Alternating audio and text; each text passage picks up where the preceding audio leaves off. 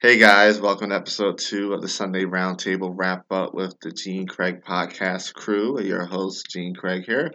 I have the great Kelly, the great Jen, I think Dom's in the building too. Everybody had a good week. How's you guys' week? It was great. It was something. Yeah. I think Dom just happened to be off I today. survived my week. Right. I not only survived it. I think if you know me, I think we you survived. We won the week. Yeah. You survived. Yeah, we won the week. Man, it was a More than a wild, it was a wild ass week. Yeah, we gonna get into this shit today. It was a wild ass Listen. week. This week for you was what weapon? A What weapon. weapon, bitch? It was a weapon. This was a weapon. So I guess we're gonna get into it. It's a wild week. So let's just jump right into the shits.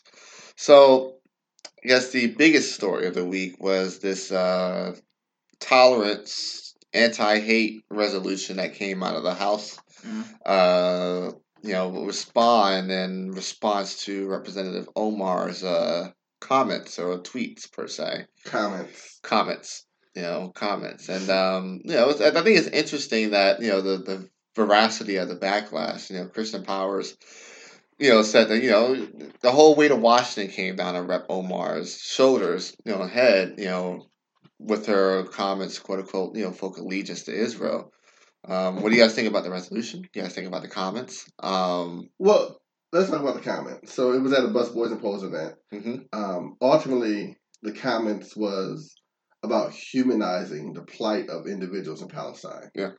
And recognizing that a critique on the government of Israel is not congruent to anti-Semitism, and the fact that if a Muslim critiques the state of Israel and how they treat Palestinians as well as people inside their state, it is not anti-Semitism. And so that her gist of the comment was humanizing that and saying, I'm tolerant and I have Jewish allies and I am for the safety of Jewish individuals. But being a Muslim woman, if I am critiquing the state of Israel, that is not anti-Semitic. And I am pushing back on this notion that there is a carte blanche support that should be aligned to the government of Israel. How people interpreted it, because people do not want to break those up into pieces. Yeah, is that she was saying that all politicians have sworn allegiance to Israel, the Israeli government, which is the anti-Semitic trope. What the anti-Semitic trope is that Jews, not politicians, that Jewish individuals have dual allegiance. Yeah. And a wrong trope at that. And she was pushing back on the notion that leadership and legislators should not just have a carte blanche approval of the government of Israel. Now, not the existence of Israel, and not the existence of Jewish individuals who live in Israel, but the policies of that government. I mean, I do think that the fact that she's a woman of color, she's a Muslim woman of color, and she's Somali at that. Somali heritage. Somali. She's Somali at that. I think that plays a major part of it. I mean, anybody know anything about the Palestinians? I mean, there are just as many Muslim Palestinians as there are Christian Palestinians. And so, that... And not only that, Palestinians are Semitic. Yeah.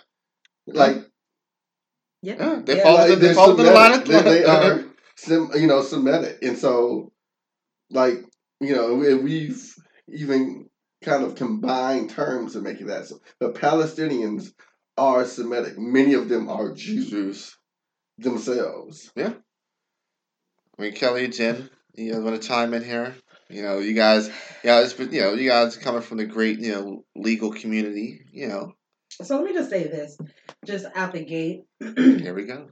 Ilhan Omar has either been a sponsor or a co-sponsor of 105 bills so far.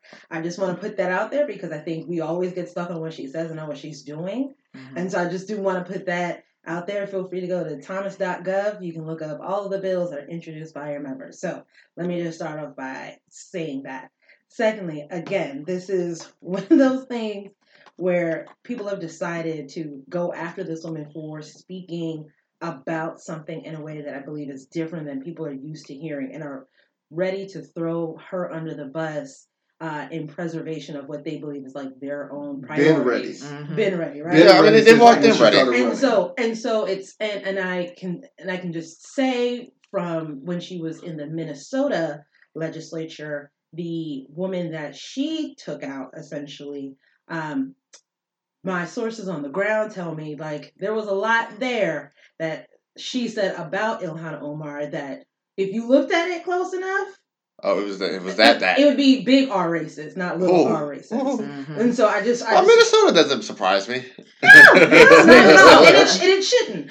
But kind of just going back to just the House resolution itself and a little bit of that back and forth that was going on between Pelosi and the gang of progressives, I think it was incredibly fair for AOC to call them out and be like, people have been saying wild shit in the legislature, in Congress forever. I've never seen no resolution going after them specifically. You're not making this about stamping out hate. You're making this about stamping out this woman and what she's saying. And rather than you all be brave enough to stand up and go, you know what? I think she's entitled to say these things, because in the same way that people can say like, oh, people don't have dual allegiance or what have you not. Yeah. I believe in Florida, DeSantis was trying to pass this Airbnb bill because Airbnb wasn't trying to let people rent houses on the West Bank. Why are we doing so much to essentially prop up what's going on in Israel? And that doesn't have anything to do with us. Does she speak ineloquently? Sure. Has she said some wild stuff lately about Obama? I was like, girl, okay. Right. I would say this, I do. But I do believe that but you also got coming from her stance. Right. Yeah, you have to just be open to what she was listening born to. In Somalia, a war-torn country. Exactly. That, frankly, people are okay with it being war-torn because it's governments and military is profitable that way for Somalia. Right. I mean, I don't think she was wrong with the Obama comments. I mean, the drones have been... She hasn't been wrong in any comments. Her stance and many stances are she is anti-war, kind of interventionist in that regard. Yeah. Anti kind of this war complex thing. So in that regard, like her critiques on American foreign policy in that regard, they're spot on for like what she believes in, because she doesn't believe in drone attacks and all those. But it's the way she articulates it. But she articulates. And we can talk about how she articulates things, but we can also talk about the audience and people's willingness to be receptive to something that is pushing back against what they've accepted as the norm. Well, there's a lot of stuff that she said that's pushing up against the norm that people just be like, "Hey, don't upset the apple cart. You're new." I would disagree with that. I mean, there are many members that have taken the exact same stances that she's taken, but it's about how you articulate it. I mean, one of the conversations I was having with Dom, background before we, started recording, is that I don't think she, looking at, I don't know her full staff. I don't think she has any people of color in that like senior circle or in that communications team. I think if she had somebody there that understood the full scope of who she is, the space that she exists in, and the space that she exists in, and how she's perceived, things wouldn't be as dust up as they are. I think it goes beyond... Because she'd be communicating them slightly differently. True. And she does need to work on her communications team and how she presents herself as a congresswoman, because there is a difference between, federal congresswomen and, representing your state in your state. But at the same time... Also, this is a coordinated attack. Yeah. That too. And also there is a coordinated attack by groups that they've been ready for her. For a while. For a while. A brick. For her to... even mention an issue. Think about this: the Republicans, conservatives, have been waiting for a hijab-wearing Muslim that they can, used as a new punching bag. And like long gone are the days where Nancy Pelosi is a punching bag of conservatives. Now, instead of coming and telling you, hey, jihad is coming, all I can do is just give you this image of an elected member of Congress that wears a hijab, and then go on air and tell you, hey, she's following Sharia. She's following Sharia. Like, she's a gift for conservatives. She's the gift that's going to keep giving. But here's my thing with that. I think it goes beyond just a congressional issue. We're not in terms of just the resolution itself, but how this country treats Muslims in general. Yes. Keep in mind that 9/11, one, it wasn't that long ago, but two, it's still fresh enough in everybody's mind to acknowledge that it wasn't a Somali. That's common knowledge. So the fact that they're doing... Well, they painted it as... So you saying we need to actually put sanctions on Saudi Arabia? They painted the attacks on an entire religion. On an entire religion. Yeah. And that's what I wanted to get... Because we don't treat Saudis like this. Right. As we should. They're like those are the folk we actually should be. But here's the thing about the religions, though, and I say this cautiously because I am a Christian, and I try not to bring that into my work, but it still needs to be said from an objective standpoint, regardless of my religion. Unless we are going to talk about Eurocentric interpretations of Abrahamic religions, that's Christianity, Judaism, and Islam. The Eurocentric interpretations of those religions have been bifurcated between whites and blacks, period. Right. Getting that bag. So if we're not going to talk about how on this hemisphere, how these religions are being treated and how the people practicing those religions are being treated, I will not have an issue per se, unless it's completely outrageous, about what Omar is saying. Because what she said wasn't necessarily wrong. It was all about how she said it, and I put that in air quotes. How people interpreted it. Well, but that's how she said it. That's how they're going to say. But also, whatever she says out of her... It's going to be poisonous anyway. Her black woman Muslim mouth is going to be interpreted in a way, one... hijab wearing Muslim mouth.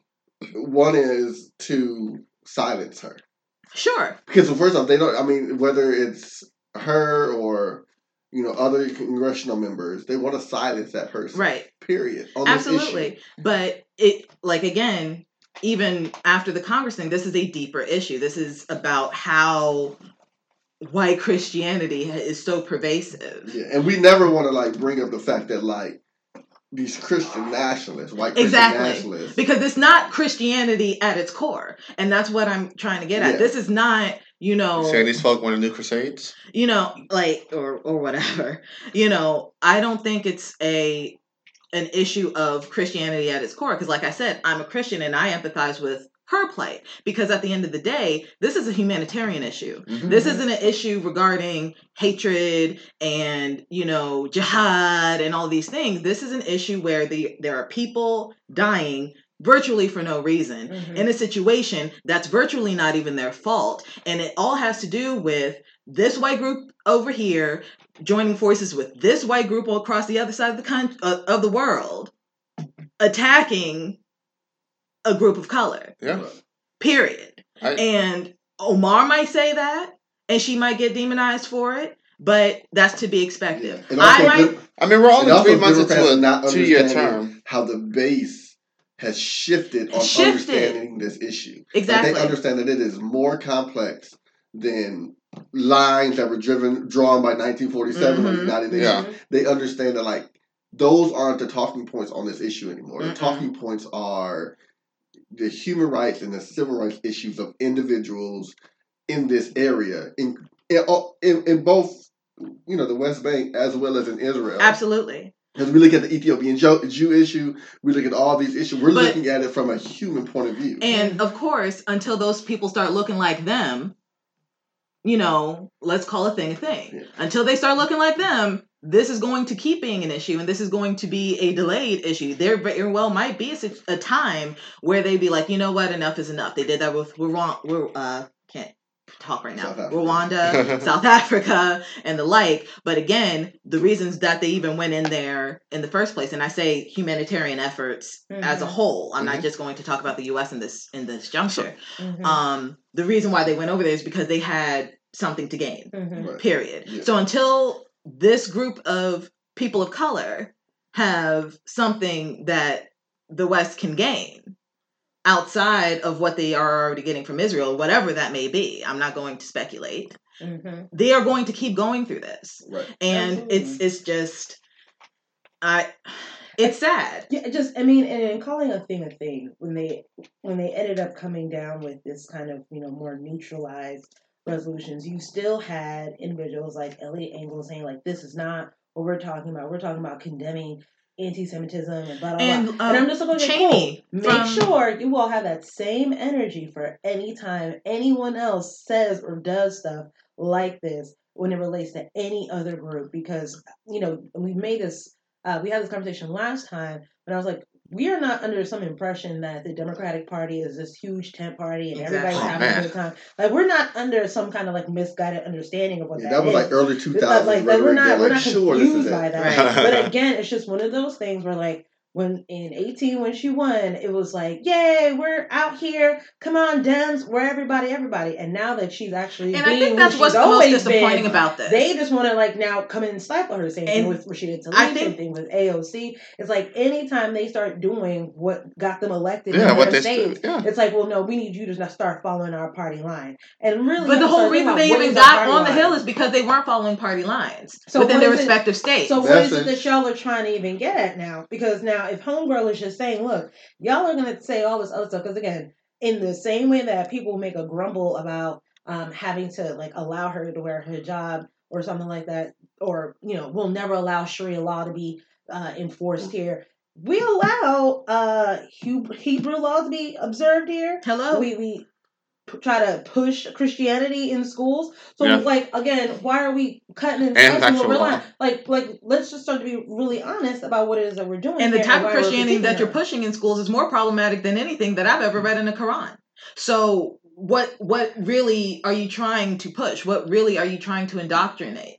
But going back on what you were talking about regarding the Democratic Party, I think the most disappointing thing about this in general is the fact that they pushed this resolution in the first place. Yeah. Because you guys know the little mantra, like, Democrats get sad, Republicans get mad. And I feel like this was the first time, quote unquote, that the Democrats got mad. And then the one time you get mad, it's this whole very fake kumbaya piece of paper. I mean, we hadn't had the same energy with Steve King when he was issuing out his You better talk for years.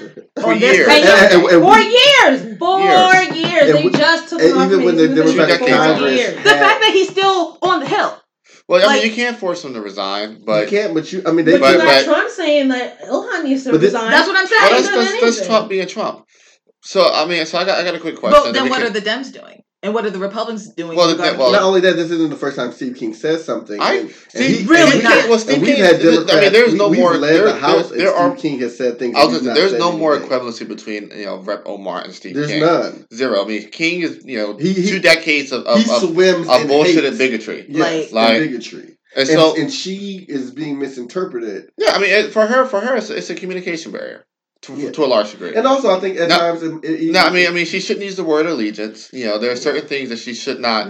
But I think those things are all about the Benjamins. But those things are. I thought that was funny because I got the reference. I thought it was cute. I'm not gonna lie. I was like, oh, that's. Well, that's I mean, also funny. those things of learning about tolerance and learning about like speech and things of that. Those are things that can be handled closed doors. But also, that's the thing that like you don't just need anti-Semitic. Training. We also a lot of Democrats need anti-blackness training. Yeah, a lot of Democrats need. We just talked about that last week regarding the Democrat in PG County. A lot of the Democratic congressional members need sexual harassment training. Oh, Jesus. Talk about it. And as we know, a lot of them need the workplace harassment treating. Amy, we always say welcome to come have a conversation with us. It's not just that. I'm just saying, like it's a lot of things, and and again, I got a quick question. We can close out the Omar topic. do y'all think her only way out, like her only way forward, is for her to weaponize her star power? Like, and what I mean by that, like, the only way, one of the few ways you become irreplaceable to leadership is becoming a fundraiser machine. I think there are a lot. But I think since I think this new group of progressive congressional members, I don't think they care about that. I don't think they give like two shits about that. I really don't. And I think it's important that they don't care about that. Yeah, like they don't cartel to leadership about things like that. What I think, like, what she should do is, I think she should keep talking about human rights issues, anti-war issues, that's her bag. Convention issues. I think she keeps reminding us of issues that happen like around Contra, absolutely, and things of that sort. She does a great job at that, and and she's awesome at that, and not be silent. Like, don't let this silence you. Keep on, Ilhan. Because I don't know if you saw, what is her name? Cheney? Oh, Liz Cheney? Yes, and her comments, I don't understand why the Dems didn't just out her. I'm like... The thing about Liz is that Liz has become the new talking head, cheerleader for the House Republican Conference as the new conference chair. That's you're gonna be seeing a lot of wild shit from Liz Cheney. Although this is nothing new to her. I mean, she did lead the organization that ran one of the most racist ads against Barack Obama in 2012. And her last name is Cheney. So that's that. Let's do this. Let's jump into 2020 real quick. Get in and out that bag. It's a lot that happened, and then let's jump there for a second. Let's jump there for a second. My favorite guy, he's not running. Yeah, broke your heart Sherrod there. Brown, but to us black folk, called Sherrod Brown. Yeah, Sherrod. I really thought Sherrod because it looks like Sherrod. So it's not. Let me tell you something. No, Sharon. When I saw that alert, I said, "Oh, I think it's a lie. I think it's Sherrod. Dom's gonna be hurt." I need to know the country of origin, what Sherrod is, because that's not American. I wonder what it means. No, I think it's like, well, sure, something less. I said Dom's gonna be hurt. But no, I think Dom's ready to be all in. Ready to be all in. I was about to be. I had my little African Americans for Sherrod Brown pen. I was ready for you, Sharon. I was ready. Browns for Brown. Call him Black and browns for brown. Triple B. But, I just think that his conversation is needed. He's a guy who's always been progressive. Yes. Yes.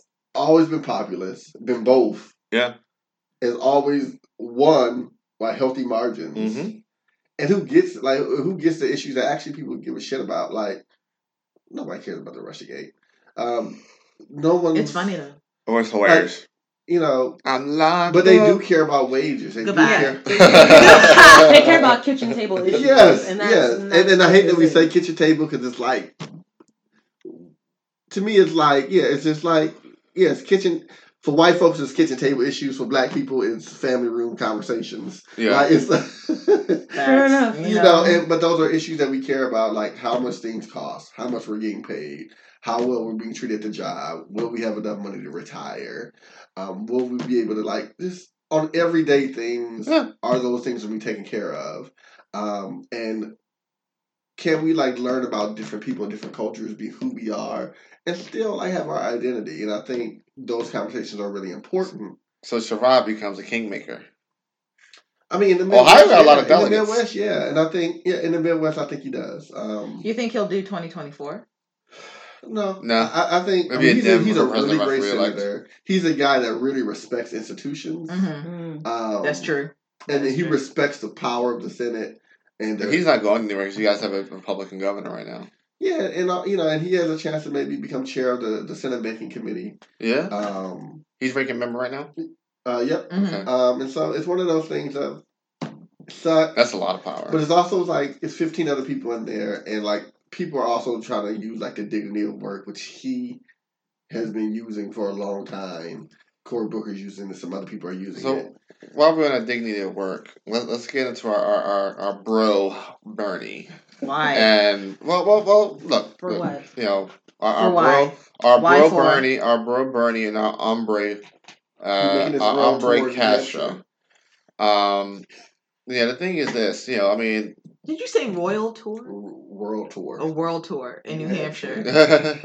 I'm It's world tour, your girls tour. Brooklyn, Williamsburg. I mean, look. I mean, Bernie. We talked last week. Bernie brought every white person in Brooklyn out. The thing is this. So, as much as we may not like it, the discussion around reparations is becoming a mainstream discussion here. In regards to the 2020 election and where candidates stand on it, and it is becoming one of the barometers around how candidates interact with the African American community. And also, for what? I don't know. But see, I think the reparations is symbolic of, do you understand? Yes. Black pain and trauma. Yes. Which Bernie's still proving he doesn't. And do you acknowledge black pain and trauma is very distinct and different? Yeah, I agree. Than other groups. And I think that's the framing of that conversation. And reparations is just like a... Well, the thing is this. A word for it. Well, the thing is this. When it comes to electoral politics, and we're talking about Bernie. Bernie's a front runner. Bernie, he's one of the front runners. I feel like the more we say it, the more it's actually going to happen. I feel like this is a manifestation language. I feel is he a front runner? No, that's what I'm saying. That's why I'm like, he is a front runner. He's out the information. Define front runner. By any standard. You said the front runner. I said a front runner. Okay, a front runner. He's one of the leaders. He's top 3. He's outraised everybody. Is he? He probably has the best organizational structure on the ground right now. Just for remnants of both our revolution and the 2016 campaign. Right. And he's one of the top 5 choices for yeah. He's a realistic pick. And so, and the issue here is that you have a realistic pick who still to this day, almost 4 years later, does not have an understanding of black pain or what black people have gone through. Well, it's not even understanding. Well, that's because he's at almost what? He's dismissive. That's the bigger issue. It's not a lack of understanding, because I think he understands the issues. He's dismissive of it. He's dismissive of black pain and trauma. Is it black pain and trauma, or is black pain and trauma, or is it reparations? I don't really pay attention. Or racial justice. It might be all of those. Well, no, he actually vocalized that racial justice has to take a backseat to quote unquote broader economic justice. Oh, okay. So, he's actually vocalized that. The whole time, though, what's the difference? There's a big difference. I mean, racial justice is a lot more different than economic. I just want to go ahead and say that Bernie's trash. Well, he's not my candidate. Regardless of the Democratic candidate that ends up they are still going to have to do the long work of convincing majority America that they are there to serve their needs, while also being able to show the communities of color that existed that they're going to be able to show their needs. And as we all know, majority America likes to operate in this zero-sum game. If anybody else gets something in their mind, they don't get anything. And so regardless, I'm just going to say on record, regardless of the candidate, that is going to be their biggest challenge. How do you convince majority America that, hey, if you let all the other people who are here have a little piece of something, it does not take away from what you have? Further, I think we have the reparations discussion developing perfectly. Well, just to piggyback off of what Jen said very briefly, I think it goes beyond just if they have something, then you have nothing. I think it has more to do with if they who don't look like you have something, then you have nothing. I think that's the mentality. I was trying to clean it up by saying majority of America. Yeah. Much better than last week. Shut your... you can shut your whore mouth. So the question, so I guess while we're here, where is everybody leaning 2020 wise? What candidate you leaning towards? I mean, so who I like my favorite right now, just because she has really great policy stances. She actually lays out what she wants to do. I know she can do it, in an administrative setting. I like Elizabeth Warren. Okay. Yes. She definitely fumbled the ball on this Native American identity thing. She fumbled the ball on the 1 yard line. Trump can't run full Pocahontas ads. And so, that's going to be tough for her to get over with a lot of people. But, she's smart as hell. She's always the smartest person in the room. She understands multiracial issues. She's the most progressive candidate in the race, if we're being honest. And then, in her organizational thing, is Hold on. Progressive change. Hold on. I do want to get into the big tech breakup, but I want to get Jen and Kelly, and I'll get my. Why? Right now I'm picking a weighted blanket for 2020. I really can't say 100% where I'm thinking.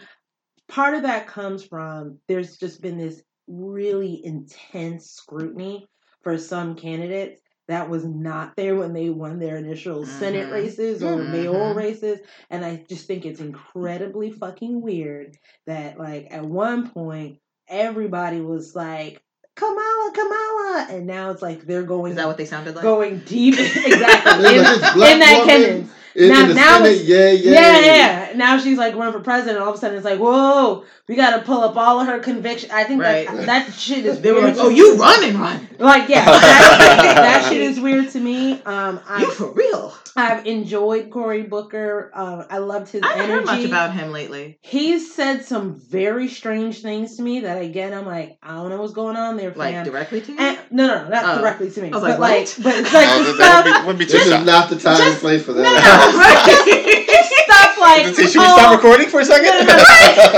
Just stuff like, I can't tell if Trump is racist. I don't know his heart. I don't need to know his Trump's heart. I don't need his actions, his words. Right. And actually, I do. But Cory's a Christian, so whatever. I mean, did he say that recently or before all this stupid crap? A month and a half ago. Yeah, this happened recently. I got nothing. But again, some of the candidates. Another thing was like, I look at presidential elections like a game of spades. I don't play for fun. I play to win. You play to win. So I want to make sure. That's why I play spades. So you know what that sound like?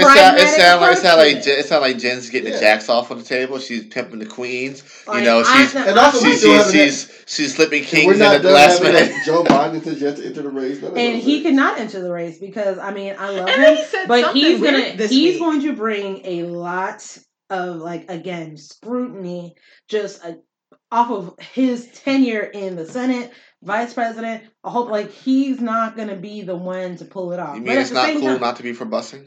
But at the same time, like I was saying before, we're going to need a Democratic candidate that's going to be able to convince majority America, hey, I'm still out here fighting for you all. So, don't think all the black and brown people are going to take stuff from you.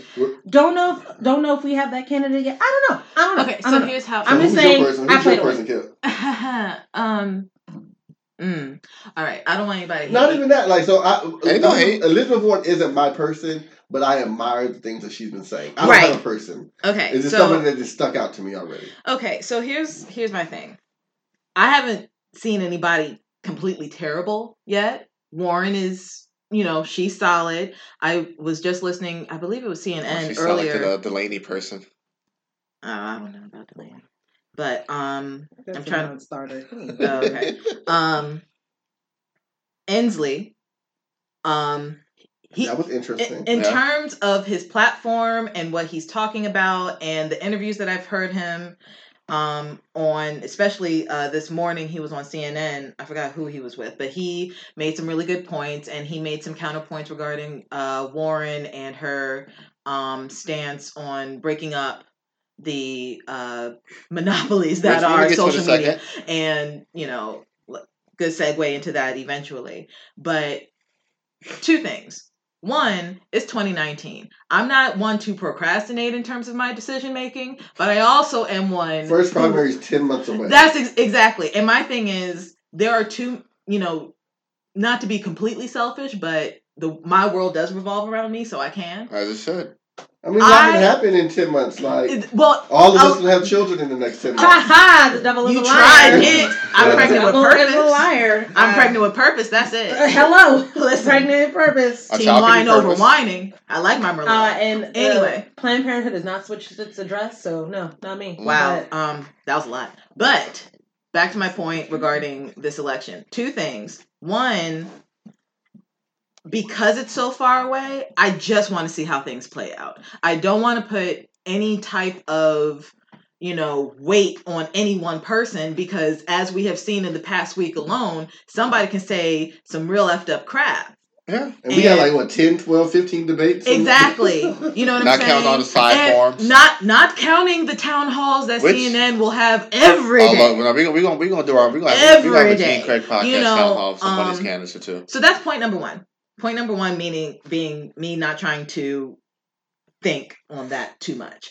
Point number two, and I hate to say this, but it might actually happen. I really don't think we're going to have a Democrat person in the office in 2020. You think Trump's going to be reelected? I think he's going to be reelected, and here's why. I will be moving to Africa. I don't want this to happen. It's not even a joke. No, I will be moving. Listen, I got friends. I hear American dollars are song in Zimbabwe. I'm already saving up money to take mine up out of here. Right, but as am I, and I'm not saying this from a pessimistic perspective. I'm not saying it from a pessimistic perspective. I'm not saying it because I want it to happen. He barely won in 2016. True. And that barely is barely. But here's my thing. He won in the places majority America believed his message. And that's my point.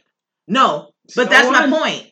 That is exactly my point. Do you really think that by 2020, middle America and the people who really caped for this man will have somebody counterpointing Trump that they will support as much as they supported Trump? I don't think so. Well, let me ask this question. Was 2016 indicative more so of the appeal of Trump or the breakdown in operations of the Clinton operation? I mean, because the thing is this, you can't reasonably tell me you want to win a state and you not visit it for 3 months out from it, not any time in the 3 months, a critical state, and you not visit it any time in 3 months leading up to the election. You had this new social media space of where, I'm an Obama aide alum. So long ago, Jesus. Paul 16. And so I'm an Obama aide alum, and so we were just getting into how Facebook organizes communities. Yeah. Now we have big data, and we also have foreign adversaries that use big data against us. Yeah. On top of, we had a huge misplay by Comey. And so it wasn't just the campaign against campaign. You had these foreign adversaries pushing through social media and really, using algorithms to really... And those things haven't stopped. And that's my point. My question becomes... Who is Facebook popular amongst? 60-plus-year-old people who at times believe anything. Who believe everything that they say. They don't even understand the fake news. But my question still holds. Pop-ups that happen. They don't understand that an article's 3 years old and this person died 5 years ago. The thing is this. It just... Does Trump, I don't think Trump gets another 16,000 votes in Michigan or 20,000 in Wisconsin. I think those are literally once in a lifetime margins. And looking at what happened. Because the way that poor white trash vote, they vote against their interests. So I have a theory about how he's going to try and do this. That was mean. So I have a theory. And so people like this, we have these trade tariffs against China and these other countries. Mm-hmm. I have a theory that sometime in this summer, he's going to ramp them up. He's going to know. He's going to release the tariffs. And why is he going to release the tariffs? Because people's factories have been shutting down because of these tariffs. And so work is going to pick up in some of these industrial-built, rust-built areas that were affected, like tool and die workers, by the tariffs. And then all of a sudden, their economy gets not roaring again. But it's a bummer a little bit. And then it becomes Stockholm Syndrome of somebody beating you across the head. But then when they rub you... but he gave me flowers. And this is going to be a flower. And my issue is...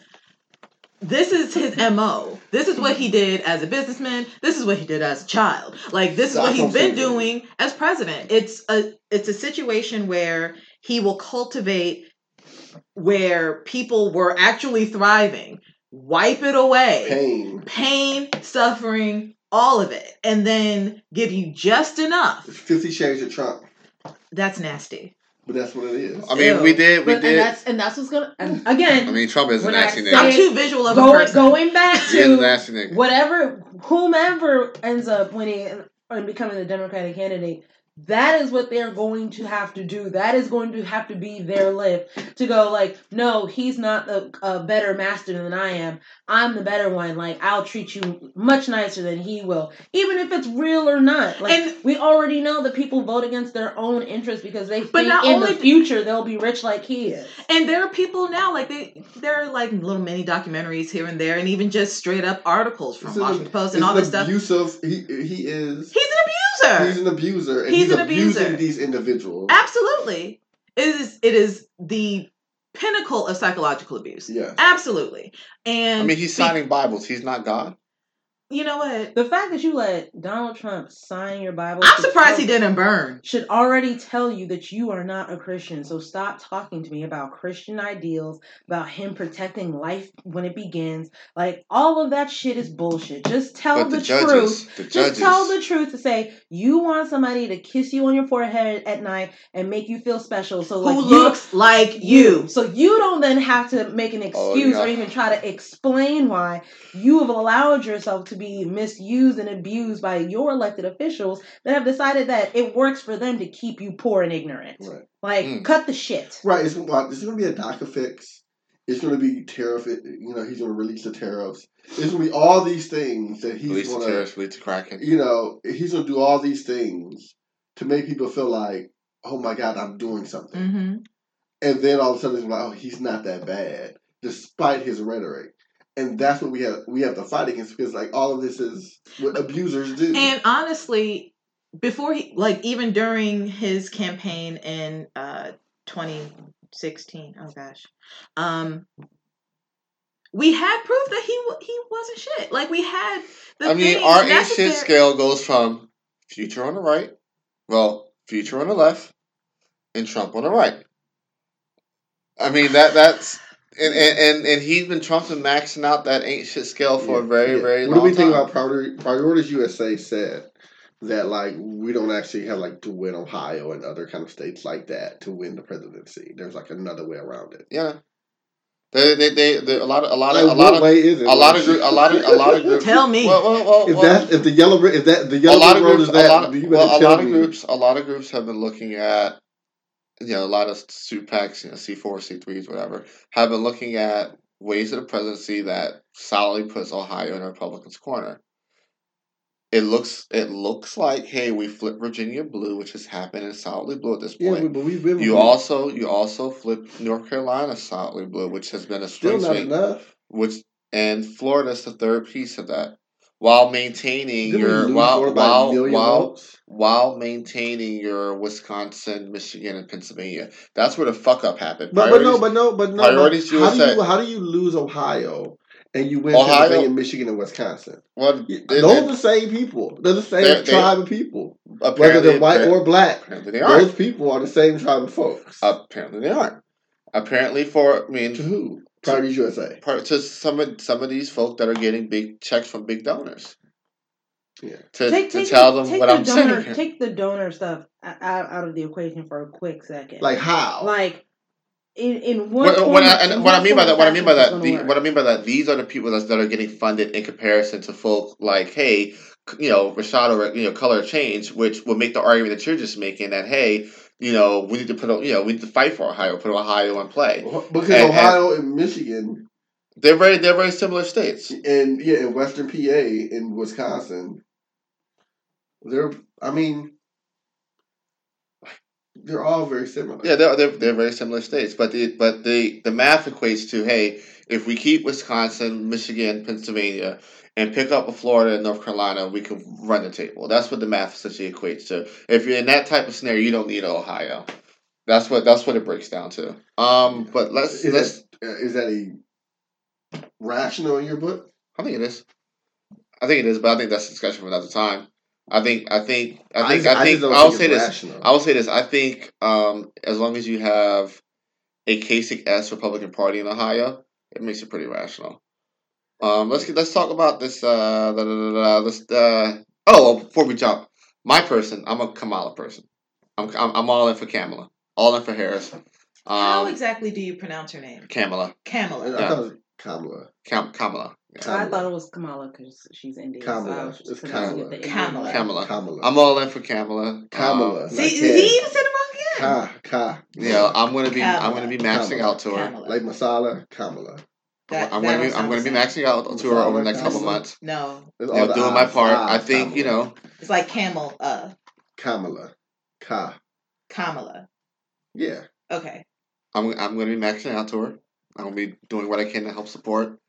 I think she's the best candidate out there. And you don't think there will be a Republican against Trump? We can talk about it offline. It's possible. Sure. Why not? Justin Amash. We can talk about. We can talk about Larry Hogan. Like, why we gotta talk about all these Democrats? Hogan's a maybe. And we can't talk about Republicans. Hogan's a maybe. Justin's a more likely. He's trying to get all of our secrets so you can run and tell that. Hogan's a maybe. Hogan's a maybe. Amash is probably not. I thought Hogan said he wasn't going to. I don't think he is. If Hogan ran against Trump, who would you go for, Hogan or Trump? Oh, Hogan, 110%. I'm Team Hogan too. Man, listen. We ride or die out here. I'm Team Hogan. I would maybe. Hogan's a good governor. Hogan's been an amazing governor. It's amazing. I mean, amazing. But that's we can have that conversation another day. We got a docket here. We got a docket 1:00. But let's get to this big tech discussion real quick. It's 5:15. We're gonna get to this big tech discussion real quick. Yeah. I think Elizabeth Warren is touching on an interesting topic here of using the governmental power to break up corporations. Something we haven't seen in at least a century. Since the days of Teddy Roosevelt and Woodrow Wilson. But what do y'all think? My thing is this. I think we're in an age of aggressive advancement of proprietary and intellectual property. Intellectual property and data is like the new oil. It is. Of the economy. And so the question becomes, is it proper for government to come in and break up these companies, or what threat do these companies pose? I mean, you're a libertarian. I am a libertarian. Think about intellectual property and data. I think the way data is used should be regulated. Absolutely. Right, and essentially there's 3 companies that pretty much control all of our intellectual property data. And I think that the government can properly come in and regulate how that data is used the way the European Union is, without forcing them to break up. I think we need to look at our antitrust laws before we do anything. Bingo. Look at the lawyers at the table. Because, it's... When's the last time an antitrust law got updated? Not for a very long comprehensively time. Updated. Not for a very long time. You know what I'm saying? We had no internet. And that's the issue. Point. I mean, a lot of these companies are so integrated and so, one division is working so closely with another division. It's not like how Standard Oil was, where it's like, okay, hey, you're literally just pumping out oil, transporting it, and selling it. So it's not hard to break that up in a bunch of different companies. I mean, that's what they're doing. I mean, if you're looking at Facebook has their ads. Has WhatsApp, has Instagram. Right, I was about to say, if you just look at traditional antitrust laws now, as I was thinking more so like an Amazon more than Facebook. I mean, even with Amazon, you got Amazon Basics, you got Amazon Prime, you got Amazon Prime and then you have Amazon brand products. Right. Which is another thing. Like, let's say there's Tommy Hilfiger shirts, because Tommy Hilfiger shirts. What Amazon brand will do is they'll copy Tommy Hilfiger shirts, they'll undercut Tommy Hilfiger and put them on their site, and then like what Fashion Nova's doing to Kim, and then when you Kim's on every black and then when designer out there, Tommy Hilfiger shirts, right under Tommy Hilfiger shirts, you'll see Amazon brand shirts, same shirt, a little bit less price because it has no logo on it. It has an Amazon brand, and people are like, oh sorry, hey, it's a white shirt. I'm gonna go with the Amazon brand one. I'm going with Amazon. And they literally line folks up like that. Yeah. And, I mean, the thing is, Amazon's a marketplace. I mean, Tommy Hilfiger. Is that true? Because that sounds like you're saying Uber's just an app, and it's not. It's not a grocery store. And they tried to make it. You act like it's a farmer's market. It's just a square in the middle of a neighborhood, and people just sell apples. It's just bricks. No, it's not. Amazon. It is a farmer's market. It is the farm that undercuts that. It is It's the crates that put the But at its core, it's a distribution. It's a distribution lane. It's the advertisement to say that the farm is there. It's all of those things. And a little farm has no chance. A little person that sells bacon don't got a chance because Amazon brand bacon is cheaper than his bacon. Right, and then Amazon pushes their advertisement to say my bacon is better than his. So do y'all think Amazon, Google, and Facebook should be broken up. I agree. Yes, I think mean, their business. Now, when I'm looking at the proposal, right, and I mean to cut you off, Kelly. Mm-hmm. Like her, and I say her as Elizabeth Warren. Well, my understanding is that once a company hits like what she said, like $25 billion, and it was something like that. Yeah, that's almost every major car manufacturer. If we're talking market cap, that's every market, company value. That's a lot of companies. It is. I mean, a small. Billion? Yeah, 20. Her number was $25 billion in terms of tech space. In terms of tech space, not a lot of companies in tech. It's a lot of companies bumping up against that. No, evaluation and absolutely. Who? How many? 15? It was more than that. No, it's not. It's more than that. No, it's more than that.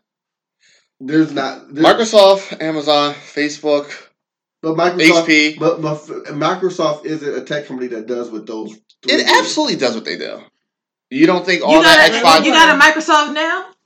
You got a Microsoft Basics? I can't buy apples from Microsoft. I can buy apples from Amazon. I was about to say. You can, but I get my velvet hangers from Amazon. You can, but what I'm saying is that in terms of big data, Microsoft is a big player. Just big data. But that's not about data. It's not about data. It's what you do with it. Exactly. And what I was. And Microsoft isn't doing the same thing that the other guys are doing. No. And this bullshit. This is what my point was. Do y'all play Xbox Live? No, I don't like Eugene. I do not play Xbox Live. Have y'all seen the way Microsoft tried? Well, you guys use Xbox. The way Microsoft tried to like integrate the same way. Can you order Microsoft apples off of your Xbox Live? You use Amazon, Microsoft. Yeah. You can use what? But it's Amazon through Microsoft. Exactly. But this is my. Can you stream on Microsoft? Right. Yeah. But no. Yes, you can. TV show? Yes, you can. Yes, you can. Really? You can stream Amazon Prime off of them. But no. You can stream. Same thing with Sony and PlayStation. You can stream with gaming consoles. But I think you're still missing the point. But you can't stream. No. What my point is that so you buy movies off of PlayStation.com like Marvel. Yeah. Or most of your games these days they're selling physical anymore. It's all over the cloud distribution network. Yeah, I mean, but the thing is, PlayStation isn't a platform where I will watch where my child goes watch Dora the Explorer. Well, I mean, give your child give your child a couple more years. They'll probably be. But they'll go to Xbox Live and they'll log into Netflix or Amazon Prime and they'll watch Dora the Explorer. It's a computer. It's still heavily integrated. Again, but by Elizabeth Warren's description, companies. She didn't say what kind. She just said tech companies with market cap valuations over $25 billion. And this is why I was trying before you cut me off. Sorry, it's fine. We need and Jen and I were just saying that we need to look at our antitrust laws first before we do anything, because technically speaking, as they stand, we could break up these companies as the antitrust laws stand, but you would have the issue of data and the like once they're broken up, because the data's integrated but the business itself is not. Yeah, you understand what I'm saying? So that is your question is, do I agree with it? To an extent, yes, because the competition is such that small businesses, unless you have brick and mortar shop or, that strong of a niche, you're not making any money. Yeah. So, and the whole American dream is frankly about making money. So if you're not able to do that, there's a problem. And right now, the reason a lot of people aren't able to do that is because of these big companies.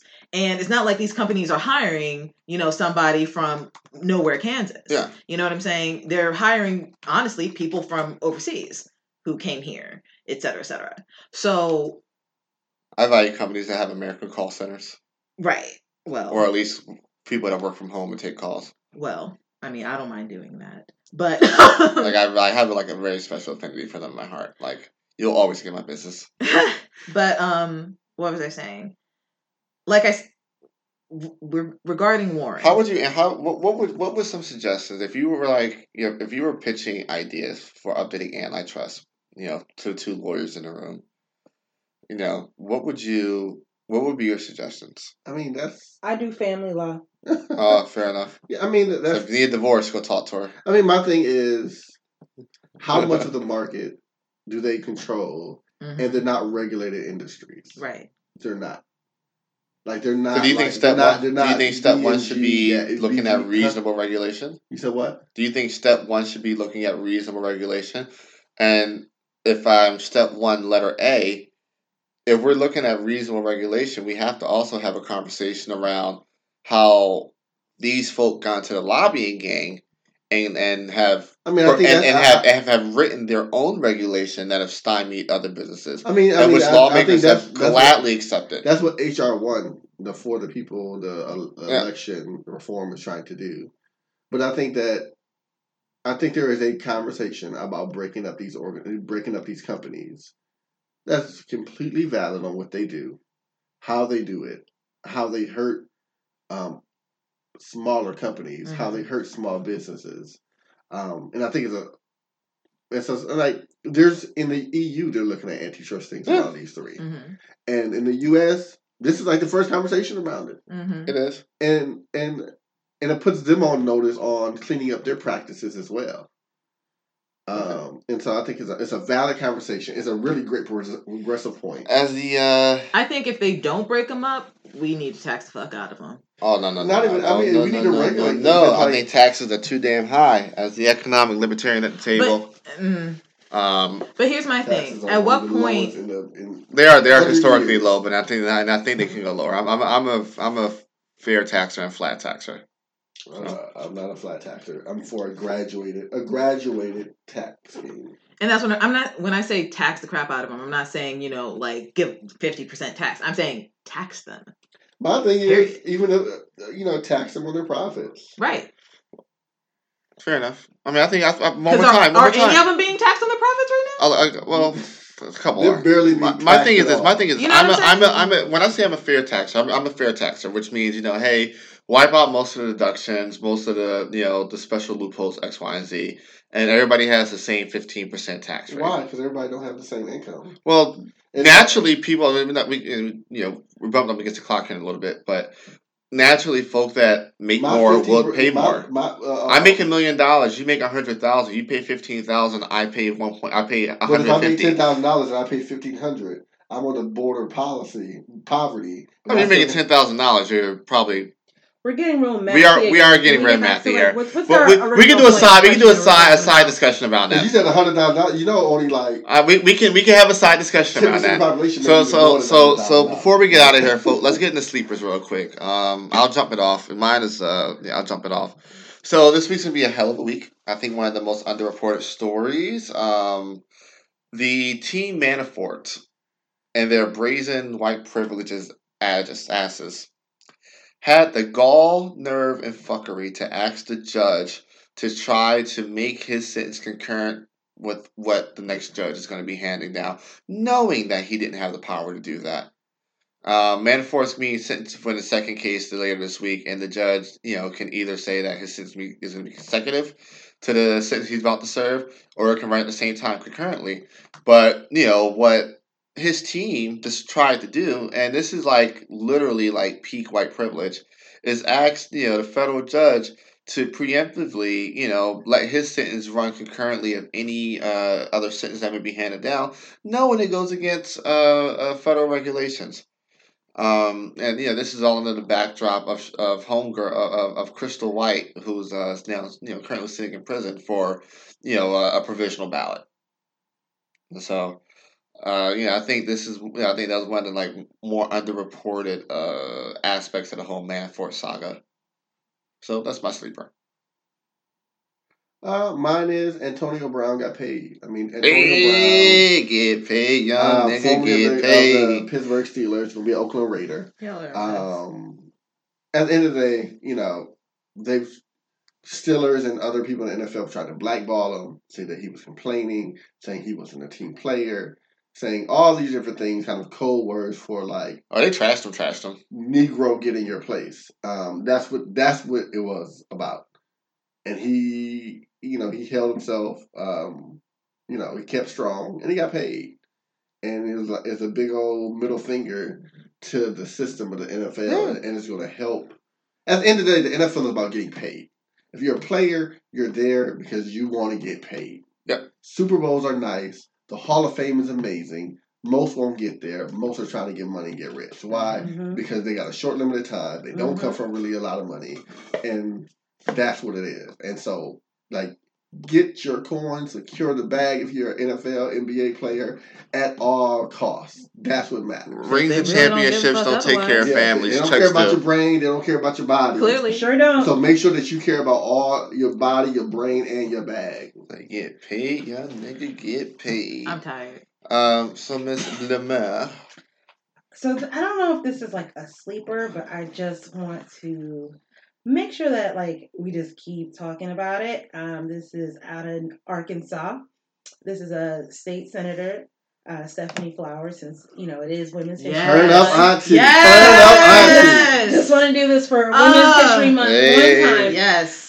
Where Sister Girl just goes smooth the fuck off in a committee hearing. It was glorious. About SB 484, which is the Stand Your Ground bill, which apparently end up getting defeated anyway. But she let them know, like, this is some bullshit that y'all are trying to pull in here. She said, as the I'm the only woman of color in here. I guess she had moved away from Arkansas, moved back. And she said ever since she's moved back here with her son, she's been afraid for his life.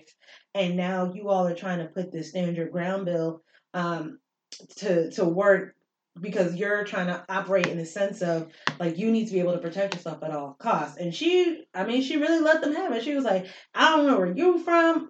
I know where you're from, but you all need to understand that I'm mad. And so she was getting upset because they were trying to silence her, which we've already discussed that white politicians do like to silence black women. And then she said, "What you gonna do? Shoot me?" Like I'm done. She just went off. And like she said, y'all want the smoke. Y'all should really watch it. Smoke. And I really want to just kind of put this up here because I do know some Arkansas legislators that are amazing people. Shout out to Vivian Flowers and Jamie Scott and Linda Chesterfield, Joyce Elliott. I know some really great women out there, and I think this is one of those things again where we elect people who look like us, who represent our issues, and I think people forget that even when they are there, they have to deal with so much racism and sexism that occurs, that any kind of progress that they are going to try to make is usually like challenged or hammered up or anything like that by people who do not understand what it is that they're trying to do. And so even for this Stand Your Ground bill, trying to get majority America to understand that when you have people who are out here calling the police on kids selling lemonade, or people picking up trash in front of their house, or people barbecuing, or people reading books, or just literally any time that happens, in all of those instances where Backyard Becky and Poolside Patty and the rest of them, if they had had a gun in their hands and felt threatened by those black people that were there, they would have murdered them and been able to say, well, I was scared and that was enough for them. I don't think we pay enough attention to the studies that show the impact of implicit racial bias and the impact that has in policing and in education. So I want to just say shout out to Stephanie Flowers for letting these white folks know that you were going to take your time and you were going to speak your piece and they were going to have to listen to it. Because, man, I've been watching that at least 5 times. Oh, she went... Honey was just tired. Make you almost want to run for office, huh?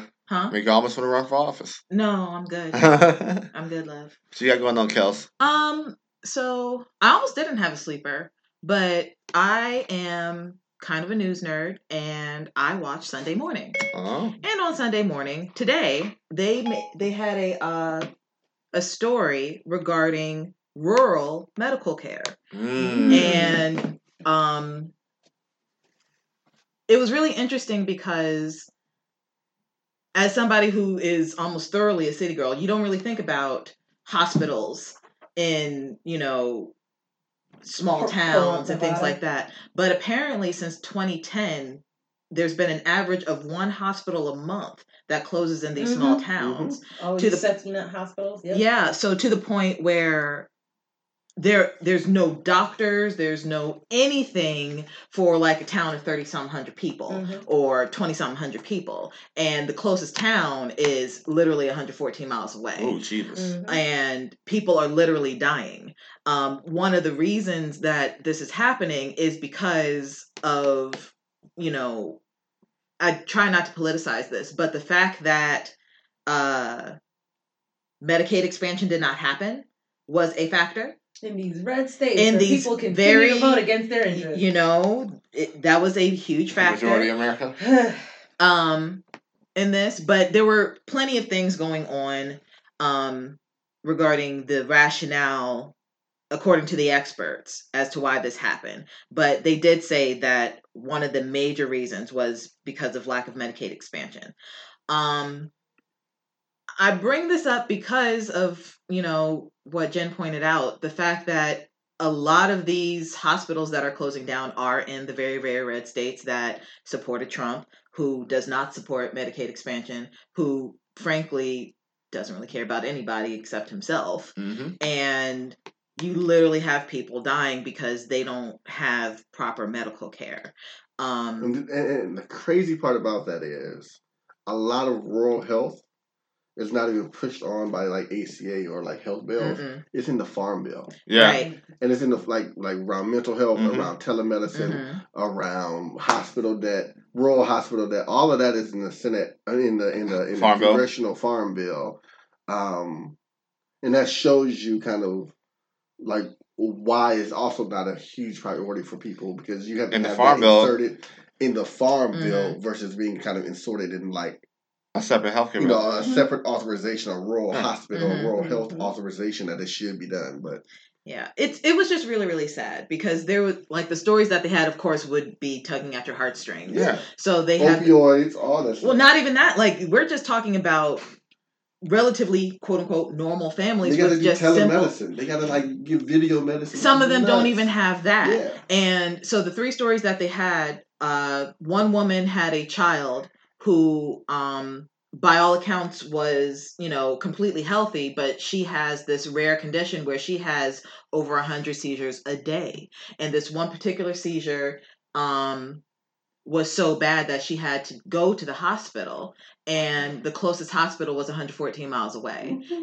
Once she got to the hospital, there was irreversible brain damage to that child. Wow. The child in the clip seemed, by all accounts, fine given her condition. But the fact that she is severely, delayed from a development standpoint because of something that was completely controllable by way of either legislation or what have you. There are, again, many factors regarding this. It's just really sad because it had nothing to do with that child. Another story was there was this woman who actually came to this small town for retirement. Husband had complications from diabetes, and by all accounts, should be alive. Yeah. Like, it wasn't something that typically kills somebody who's diabetic, but because their closest hospital was 200 miles away or something like that. Oh, I'm sorry. No. Had to take a helicopter. Yeah. To the closest hospital, but the helicopter was 45 minutes out, and he went into cardiac arrest on the way to the hospital in the helicopter. Crazy. A lot of these people, like you were saying, telemedicine is a huge thing that they're using, but some of them don't even have that because the infrastructure regarding it, right? So what's happening? They have they have healthcare clinics that are basically, just coming from town to town almost as if they're on a world tour. And world tour, your girl tour. Those are real things. Even for it was just really, really sad. Even for the people who do live in states where they have expanded Medicaid, to even have people who accept Medicaid as a challenge because those reimbursements don't come in when they're supposed to. And that was the other thing that they were saying. Like, the even if they did have the Medicaid expansion, because of the way that, it was proposed or structured, it wouldn't even, like, the reimbursements wouldn't have even been enough for the hospital to stay open. This one particular one in Oklahoma, the doctor actually on camera announced to the hospital that it was closing that day, effective immediately. Jesus. Because at the time of the interview, the interviewer said, "How much money do you have in the bank right now for the hospital?" It was $7,000 for the entire hospital. And he said, "How far does that get you as a hospital?" He's like, "The next 15 minutes. Oh, That's it." And again, And then compound that now with how much it costs to go to medical school in the United States, and malpractice insurance, and all of the costs that go into a hospital, which is why people in other countries, they'd be just fine. They'd be like, oh, I can just run up in here real quick and just get everything I need, no problems. But we're the most developed country in the world. There are some professions that should be national standards. Absolutely. And also should be medically free. Like you should be able to say, outside of like cosmetic surgery and all this stuff, I want to go to be a family doctor, and we're like, cool. Paid for, right? Paid for. And we do need. There is a and we'll subsidize your insurance. There's an extreme shortage of primary care physicians. Oh, yeah. We can. For sure. Maybe There's no money. You're 100% correct. You are 120%. Those should be free. Well, I know that. I know that kind of very well. One of the solutions. I know you don't like it. I don't. Well, no. I know it very well from a different angle, but you be like, I don't mind the primary care physician medicine being free. It's needed. It's needed, but they need to. The thing is that primary there's no money, and there should be money in it. There's no money in it relative to the loan that you're getting. Well, relative to the. If you're spending $500,000 on a degree, relative to the risk. Yes. Exactly. The bigger issue is the risk involved there. Yes. But we should probably do a special like healthcare like episode or something. If we do a healthcare one, I'm ready. We can do a healthcare episode. I love health policy. We can all the states and all their bullshit that they're pulling out. There was kind of like a soft landing regarding the story that I wanted to put out there because now that we are, approaching the 2020 race, I really do feel like if this is something, this is definitely something that's happening. It's a great talking point for both Republicans and Democrats because it's human interaction, period. But one of the things that I found interesting towards the end of the story was that one of the solutions that a hospital did was instead of investing in like specialized medicine, which is why a lot of these hospitals were being shut down in the first place, they actually invested in maternity care. And through that, started almost doing like a primary care service for the entire family. So they invested in the maternity ward. Money came in because people were having babies. And because that was the only hospital open for miles, everybody having a baby was got to come here. And they have to return. But not only that, because that was the only hospital period, they are hiring doctors who basically are just kind of internal doctors across the board so that it's kind of like an all hands on deck wherever need be. So yes, they could take care of the baby. So you have the maternity care. When the baby's born, they do pediatric care for the baby and maternity care for the mother. Yeah. And then the father can come in and get a colonoscopy if necessary. That makes sense. Things like that. So it's kind of like in primary care, but they're kind of doing it in the reverse. Okay. And it's actually sustaining the hospital. So that's something that I feel could actually work depending on where you are, but it's definitely working for this hospital. Do you remember what state that was?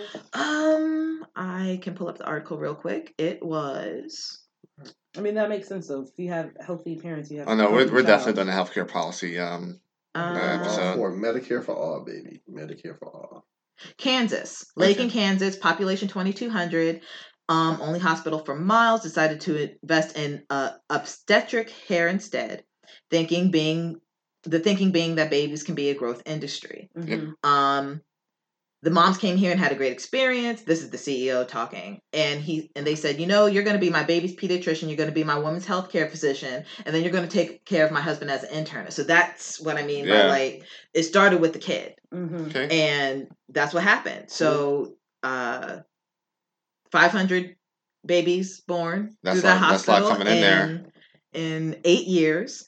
And because there are no high price specialists there, it's affordable. And it says the hospital is staffed entirely by physicians trained in full spectrum family medicine instead, because they only have but so many dollars to spend on. Exactly. It's not bad. So I think it's pretty brilliant. Definitely something to think about. That's dope sleeper. Best sleep we had this week. Yay! I win. Let's just close up here, guys. Appreciate you listening. Check us, follow us on Instagram, Eugene Craig Pod. Sign up for our email list, and we'll hit you back next week with some hard-hitting roundtable discussion. Appreciate Kelly, Jen, Dom, and see you guys next week. Bye.